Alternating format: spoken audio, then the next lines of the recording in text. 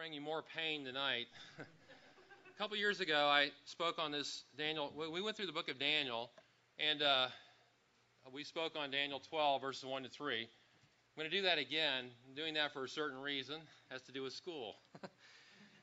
But this time, more intense pain than last time, I think, probably for all of you out there. Daniel 12, 1 to 3. And as we were going through this last time, you know, first of all, that we presented this from a pre-tribulational, pre-millennial standpoint. And we said, if you don't hold that viewpoint, I understand that. We're not going to be, against each other because of that.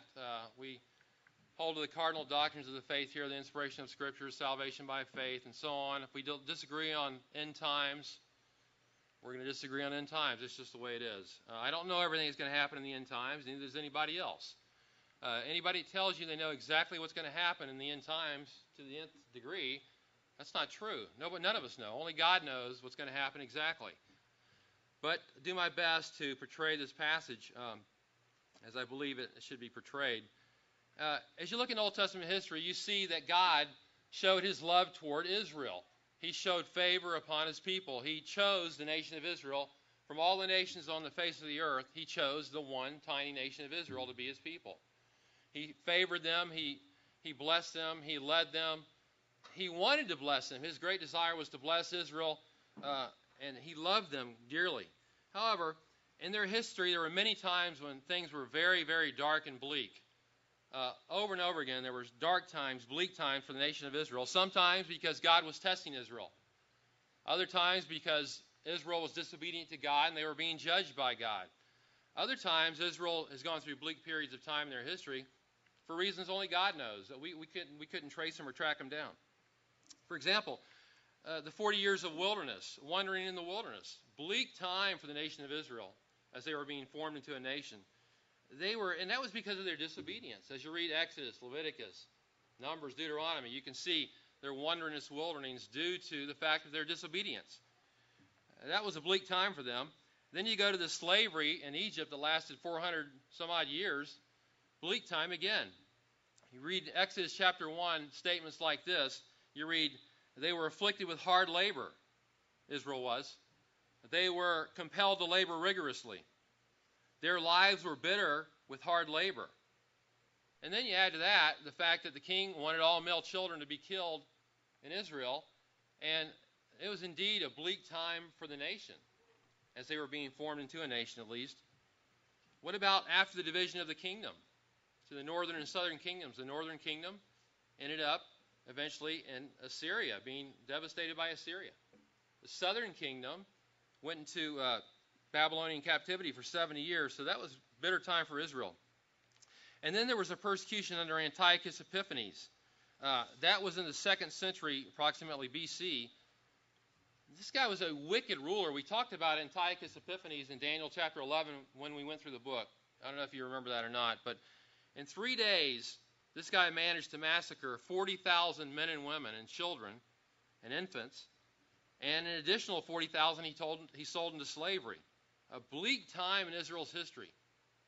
Then you go into 70 A.D., and Rome sacks Jerusalem, destroys everything. Horrible time for them. And then in recent times, what about the Holocaust? Some 6 million Jews exterminated by the Nazis in World War II. Another horrible, bleak time for Israel. So, many times in Israel's history were dark, hopeless, bleak. And yet, even with all that, there's going to be a time coming when it's going to be worse than any of those aforementioned times. It's going to be a time worse than anything they've experienced in their history. That time is called the tribulation period, in particular the Great Tribulation. It's yet to happen. It's going to be worse than the slavery in Egypt. It's going to be worse than the years of wandering in the wilderness. It's going to be worse than the time of Antiochus Epiphanes. It's going to be worse than the Holocaust for Israel back in World War II. It's going to be the worst time of affliction for Israel ever, an unprecedented time of misery for Israel yet to come. That's what the Word of God teaches. However, though this will be the bleakest time in their history, there's hope at the end of the tunnel. There's going to be what's called the resurrection to come after that. Let's read Daniel chapter 12, 1 to 3. It says there, now at that time, Michael the great prince, who stands guard over the sons of your people, will arise. There will be a time of distress such as never occurred since there was a nation until that time. And at that time, your people, everyone who is found written in the book, will be rescued. Many of those who sleep in the dust of the ground will awake, these to everlasting life, but the others to disgrace and everlasting contempt. Those who have insight will shine brightly, like the brightness of the expanse of heaven, and those who lead the many to righteousness, like the stars forever and ever. This is the fourth and final vision of Daniel, if you recall when we went through the series here. We had four visions. The first vision was in Daniel chapter 7, the night vision. The second vision was in Daniel chapter 8, the vision of the ram, the goat, and the little horn. Daniel chapter 9, the vision of the 70 sevens. And then in chapters 10 through 12, we have this final vision that actually begins and introduced in chapter 10 and goes from chapter 11 into chapter 12, where we conclude the vision in verse 3 of chapter 12. And so today in this final vision, we're going to look at two major themes in the final days for Israel, two major themes, and that would be the tribulation and the resurrection. The tribulation is found in verse 1, and it says, notice that phrase repeated, at that time, until that time, at that time, repeated three different times. And what time is he talking about? Well, if you go back in the context to chapter 11, verses 36 to 45, we talked about that. It talks about the Antichrist here, but before that, it had talking about Antiochus Epiphanes, that evil guy back in the 2nd century BC that slaughtered all those people and did a lot of horrible things. And then you get to verse 36, and we're not going to develop all this again like we did back then, but it says, then the king will do as he pleases. Well, you have a problem with who the king is in Daniel 11:36 because it does not square with the historical information concerning Antiochus Epiphanes. It's somebody different. And this is where you have an argument and a disagreement over certain things. Nevertheless, it's someone different. And this king in verse 36 had been spoken of before in chapter 7 and chapter 9 of Daniel. He's the little horn of Daniel chapter 7. He's the prince who is to come of Daniel chapter 9. In the New Testament, he's known as the man of lawlessness and the Antichrist, and other names as well. And so, the time spoken of in Daniel chapter 12, verse 1 is Antichrist's reign of terror at the end time. And this, because of time, we don't have time to develop chapter 11 again. It's a long chapter with a lot of detail. And so, this view that this is the Antichrist at the end of chapter 11 is not new. It's held by many in church history, for Jerome, for example, or Chrysostom. And listen to this. Stephen Miller, a scholar on this, says, today the majority of both amillennial and premillennial scholars interpret this king to be the Antichrist. Interesting statement there. And then in addition to that, we're talking about what time it is. It's the tribulation time. Daniel 12:2 is talking about the resurrection of the saints. So that gives us another hint as to what's being referred to here. So from our perspective, this is still future. What does this passage tell us about Israel and tribulation? First of all, it tells us that Israel will receive supernatural assistance. They're going to receive supernatural assistance, and that would be from Michael, the great prince. Verse 1, at that time, Michael, the great prince, who stands over the sons of your people, will arise. Who is Michael? Well, you've read about him in the Bible. He's an important angel. He's called one of the chief princes in Daniel 10:13. Same verse says that Michael came to help another angel out who was being resisted by an evil angel. And in chapter 10, verse 21, Michael's called the Prince of Daniel and Daniel's people. Jude 9, he's called Michael the Archangel. And obviously a high-ranking archangel, right? Because in Jude 9, it tells about the fact that Michael was disputing with Moses about the body of Satan. And so whenever we see Michael, he's always coming to the aid of God's people Israel in regard to the evil one. In Revelation chapter 12, verses 7 and 9, Michael and his angels are engaged in a battle against the devil and his angels. And it's the battle that Satan loses. So Michael doesn't run from a fight, right? Especially when it involves God's people Israel. He comes to help them out. In 12:1 it says, Michael stands over the sons of your people. The word stand is used is used twice in this verse. It says in the Hebrew, at least, it says literally, now at that time Michael, the great prince who stands, and the word guards in italics not there. The great prince who stands over the sons of your people will stand. Same word used there. Translated arise. You can translate it stand or arise, either way. But the word means, this is Michael standing over the people of God. And the word means to stand near or to protect. Michael is standing up for Israel, standing up as their guard or their protector, the one that comes to their aid. He's their defender. And have you ever noticed that every time, as we said earlier, that Michael is involved, he comes to the aid of God's people Israel. This is what he does. He stands up to protect Israel. Let's turn to Revelation chapter 12 and read verses 7 and 9 so you can see the context a little bit better or what's happening over there. Since it has to do with this passage, Revelation 12 verses 7 and 9. And it says over there, Revelation 12:7, there was war in heaven. Michael and his angels waging war with the dragon. Dragon is Satan, as you see in this chapter. The dragon and his angels wage war. And they were not strong enough, and there was no longer a place found for them in heaven. The great dragon was thrown down, the serpent of old, who is called the devil and Satan, who deceives the whole world. He was thrown down to the earth, and his angels were thrown down with him. When does this war take place? And what does it have to do with Daniel chapter 12? Well, Robert Thomas, who wrote a commentary on Revelation, by the way, one of Mike's teachers, said this. He said this war, in reference to this passage in Revelation 12, the war is an end-time event occurring midway through Daniel's 70th week, that's the tribulation period. During this period, Satan's total energies will oppose anyone allied to God, particularly the people of Israel. The involvement of Michael in defense of Israel in the last days also coincides with this conclusion. So, he's saying that war in heaven takes place midway through the tribulation period, and Michael plays his role out as a defender like he does in Daniel chapter 12, verse 1. Stephen Miller, another very good scholar on this, says this, Revelation 12, 7 and 9 appears to be the divine, listen to this, appears to be the divine interpretation of the conflict in Daniel chapter 12, verse 1. So both these men, both good men, good scholars, coincide on this. They say that has to do with Daniel 12:1. And that's good news for Israel. Michael will come to Israel's aid in the last days, in the tribulation. He's going to be there to help them. Even though there's going to be martyrdom, there's going to be difficulties, there's going to be death, nevertheless, it would be far worse without Michael's help. So that's the good news. What's the bad news? Well, Israel will have an ally in Michael, but Israel will endure unparalleled misery. They will endure unparalleled misery. It's going to be a horrible time, as we said earlier. Verse 1 says of Daniel 12, chapter 12, there's going to be a time of distress such as never occurred. Listen to this. There's going to be a time of distress such as has never occurred since there was a nation until that time. Horrible time of distress, unequaled distress. And that's why Michael's assistance is going to be needed.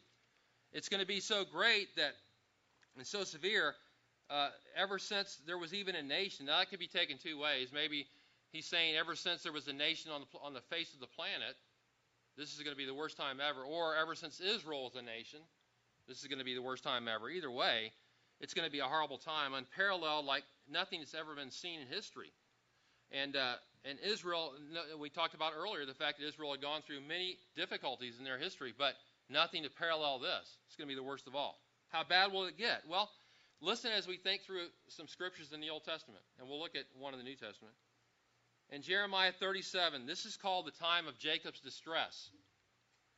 In Zechariah 13:8, it says things were going to get so bad that 2/3 of the population of Israel are going to be killed during this time, with only 1/3 remaining alive, surviving. That's going to be horrible. Imagine that. Losing relatives, loved ones, others, to this horrible time of tribulation, Zechariah 13:8. If you will, turn with me to Matthew 24, very key passage to look at in connection with this. Matthew 24, verse 15.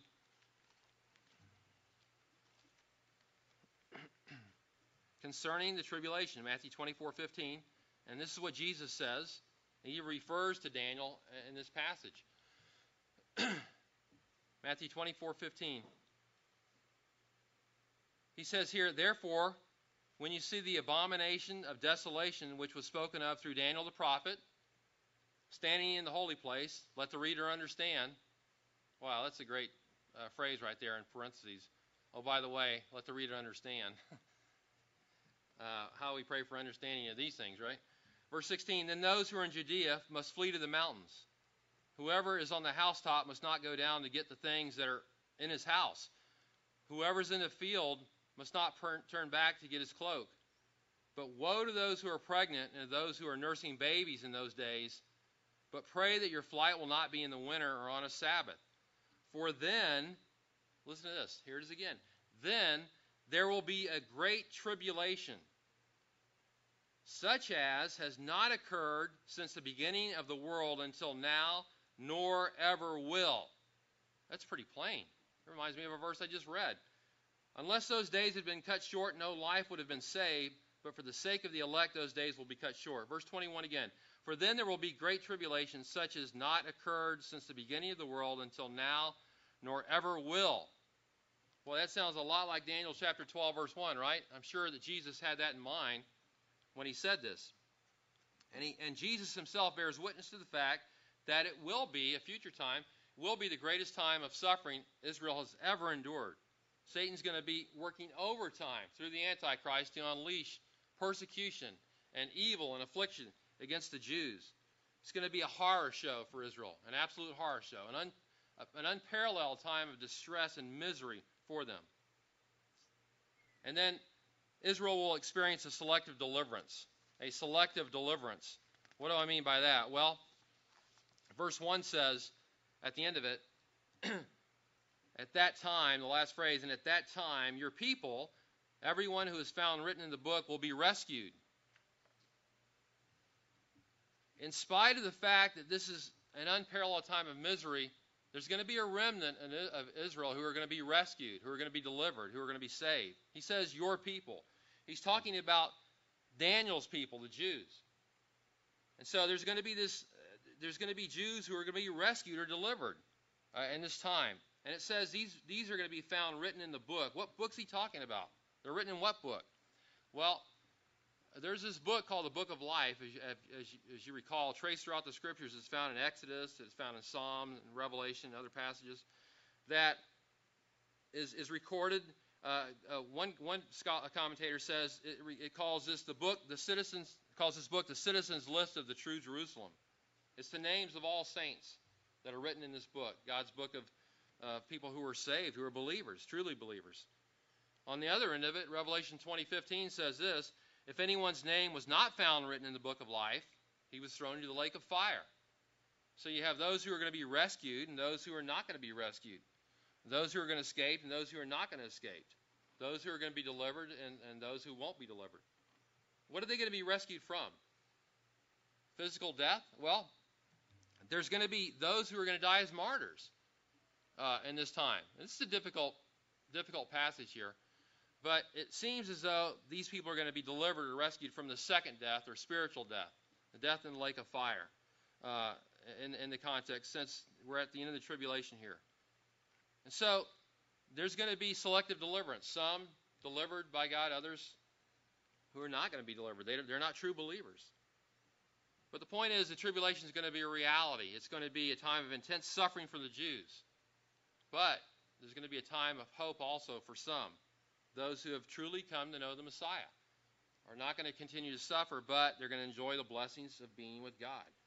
So the first major theme in the final days for Israel, discussed here in Daniel 12, is the tribulation.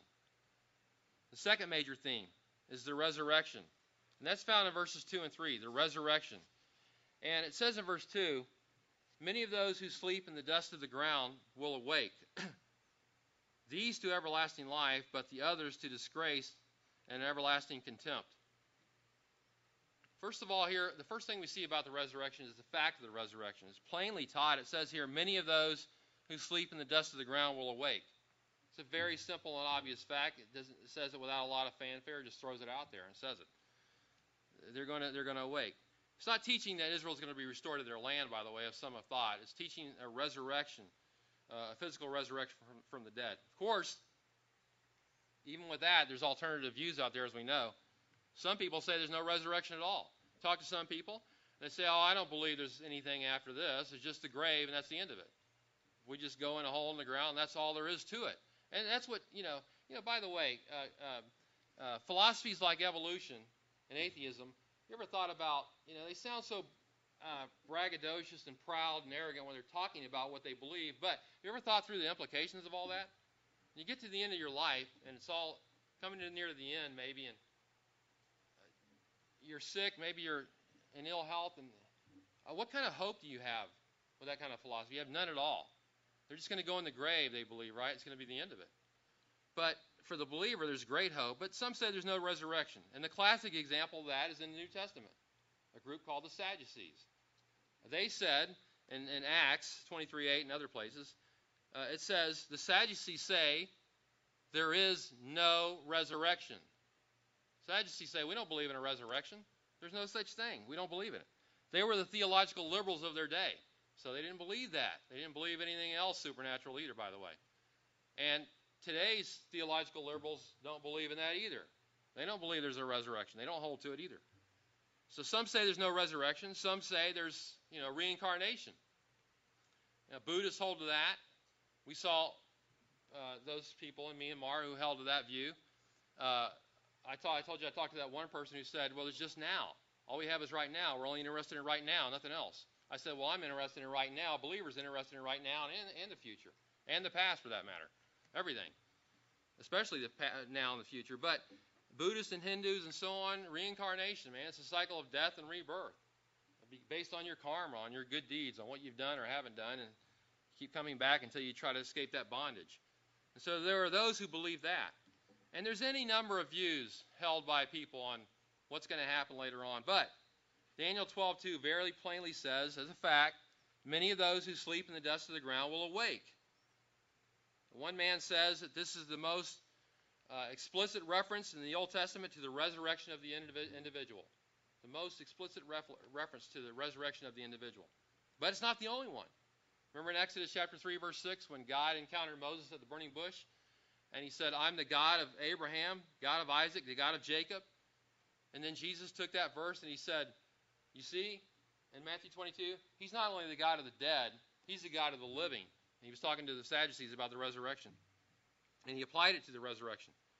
And then Job, what did Job say? He said, even after my skin is destroyed, yet from my flesh I shall see God, right? I'm going to see God. He held to it. David held to it. Psalm 17:15. I shall be satisfied with your likeness when I awake. Use that same metaphor of sleeping and awaking. And there's other references to this. Many references. 1 Corinthians 15, the resurrection chapter. How there's going to be a resurrection one day. And then you could go on and on about the resurrection. New Testament expanding upon the teaching of the resurrection. There's going to be two resurrections according to Revelation 20. One for the righteous, one for the wicked. And we can go on and on, but we're going to stick with Daniel chapter 12 right now. So we have the fact of the resurrection. What does Daniel 12:2 teach, though? Well, look at Daniel 12:2, and it talks about, it says, many of those who sleep. Notice that word sleep, in the dust of the ground will awake. Sleeping and awaking.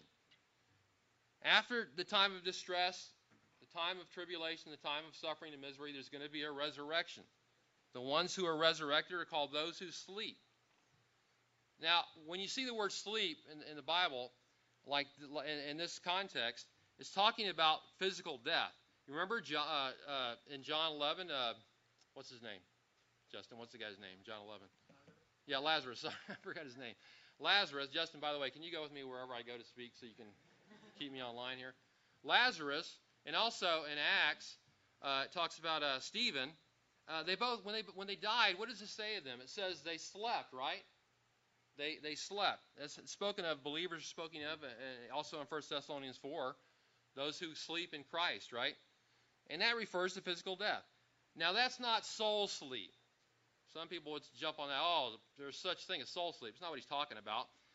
We know that when the believer dies, the spirit immediately goes to be with the Lord, right? In his presence, 2 Corinthians 5:8, and so on. When the spirit of an unbeliever departs, it goes to be in misery and torment, conscious torment, Luke 16, right? Commentator by the name of Baldwin says this, the reason for using sleep, this is a good statement right here, the reason for using sleep as a metaphor for die is that sleep is a temporary state from which we normally awake.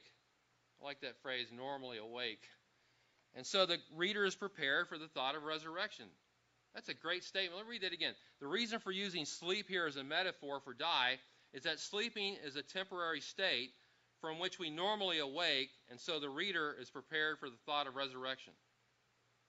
And so it's a tender way of describing the believer and his falling asleep in Christ and being raised again. And that's a great thing. And this is the fact of the resurrection. The resurrection is plainly taught in Daniel 12, verse 2. And then the future of the resurrected. What does the future of the resurrected hold for them? Well, there's two groups of resurrected people discussed in here, believers and unbelievers. They have two different, very, very different futures and two different destinies. You talk about a bright future and a bleak future. Wow, you have the ultimate in that right now. It says some here are going to experience everlasting bliss. It says in verse 2, some will arise, these to everlasting life. That's an exact translation. These to everlasting life. Believers are going to arise to enjoy everlasting life. By the way, this is the first time the phrase everlasting life appears in the Old Testament. And the New Testament teaches the same thing. Matthew 25:46, the righteous will have eternal life. Same thing. Though the saints in the tribulation have endured much suffering and misery, even martyrdom, and horrible things that are unspeakable, we don't even know what's going to happen. There's books out that tell what's going to happen, but we don't know what's going to happen exactly. Horrible things. But though those things happen, these people that are raised as believers are going to enjoy the blessing of everlasting life. They're going to be with God forever. They're going to rejoice in the presence of the Lord forever. They're going to know Him and be with Him for all eternity. And that's true for all of us also, by the way. And this passage is the primary context is Israel. But all of us who know the Lord are going to be, undeservedly so, are going to be blessed by Him for eternity. We don't deserve it. Definitely not. But this is the hope that we have within us. The New Testament talks about. So some are going to experience everlasting bliss. And then others are going to experience everlasting sorrow. It says in verse 2 here, the others, actually that is once again these, literally, these to disgrace and everlasting contempt. Unbelievers are going to face disgrace and everlasting contempt. This is a new way, not a new way, this is a different way to think about the lost and their fate than we normally think of.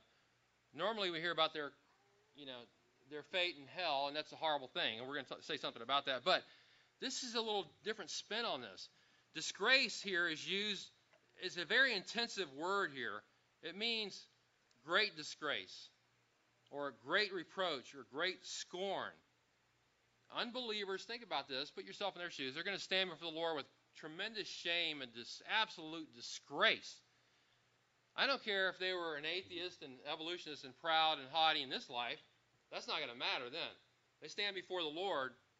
It's not going to be that way. It's going to be disgrace, shame. Oh man, what have I done? It's not going to be a time of excuses then, but it's just going to be a time of utter disgrace.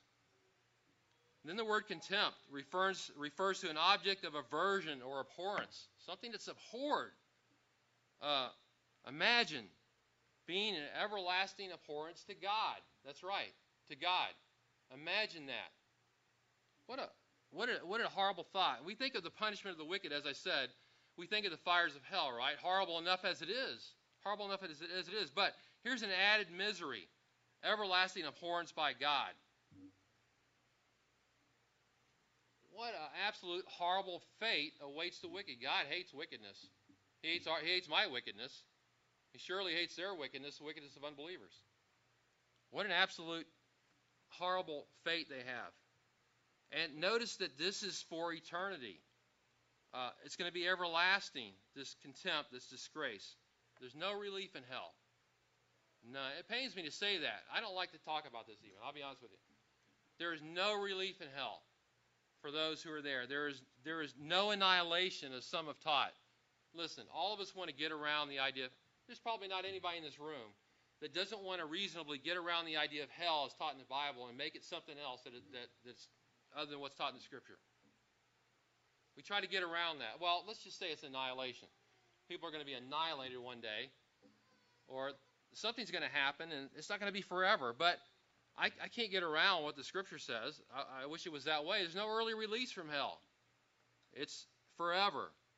And this is where Mike is always telling us to meditate on these truths, so as to have compassion for the lost, right? Think of and this is something I need to do more. Think of the everlasting sorrow of the lost and the misery of the lost. So it would motivate us to preach to them, right? So they're going to have disgrace, contempt for eternity. And then look at verse 3. There's going to be the discerning, or the wise, are singled out for reward. Verse 3 says, those who have insight will shine brightly, like the brightness of the expanse of heaven. Those who lead the many to righteousness, like the stars forever and ever. Wow.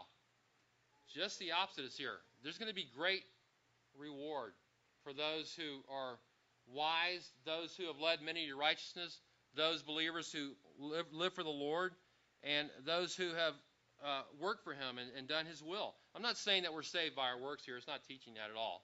Saved by faith in Christ alone through grace. But there's going to be rewards for the faithful in Christ. It says in verse 3, those who have insight will shine like the expanse of heaven. To have insight means to act wisely, or to act prudently, or to act intelligently.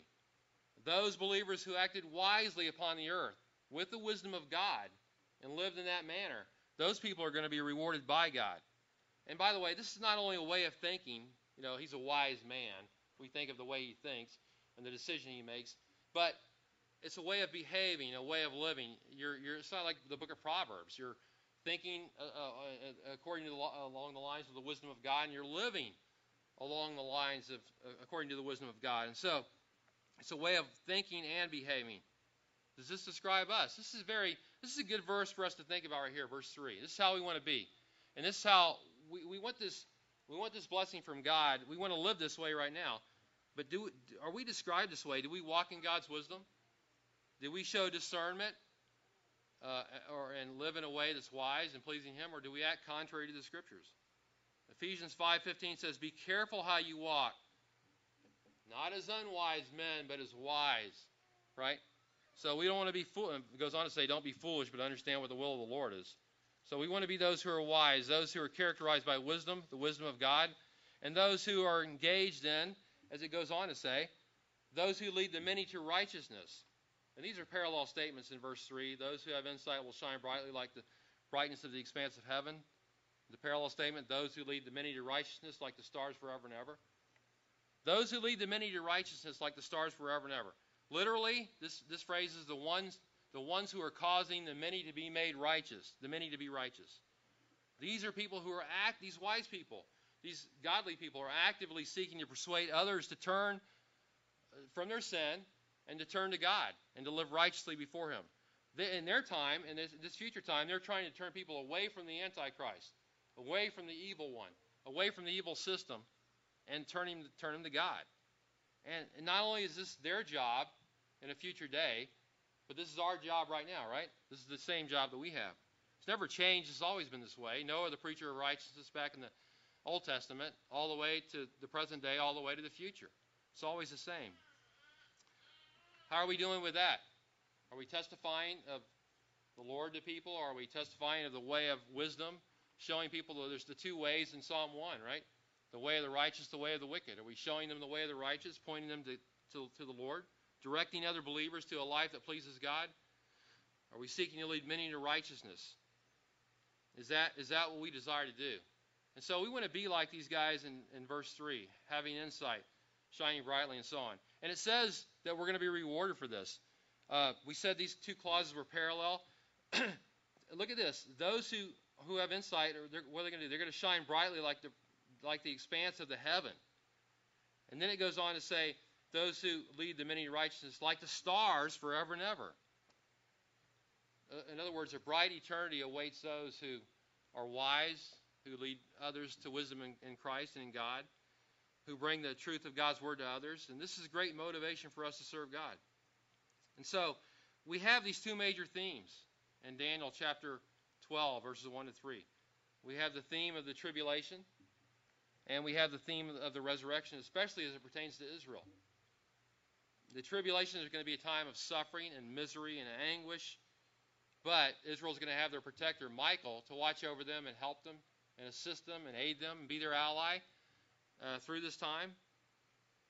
And they're not going to be without hope because they have that hope of the resurrection. You know, life can be very difficult. Life is very difficult for everybody. Life's more difficult for some than others. For some people, it's horrible. Others is difficult. Others not as difficult. But all of us who know Christ have the hope of the resurrection we look forward to. And we know the Lord would have us to be wise, behave wise, and seek to lead others to righteousness in Him. And so tonight, we've looked once again at this passage. We have another opportunity to consider the fact that God wants us to be wise, and He wants us to tell others about Him, point others to Christ, as Daniel did. As we studied through the book of Daniel, we saw what a great witness he was to kings, the greatest kings that ever lived in that time, Nebuchadnezzar. Great witness to him, and Darius and others. So we want to be a witness like he was. And we've got the opportunity tonight to be reminded of this. And so let this passage here be a catalyst for us once again, to remind us and to burden us with our responsibility to be the people that God would have us to be wise and to turn many to righteousness and to wisdom. Let's pray. Lord, we do thank you for this time together and for your word.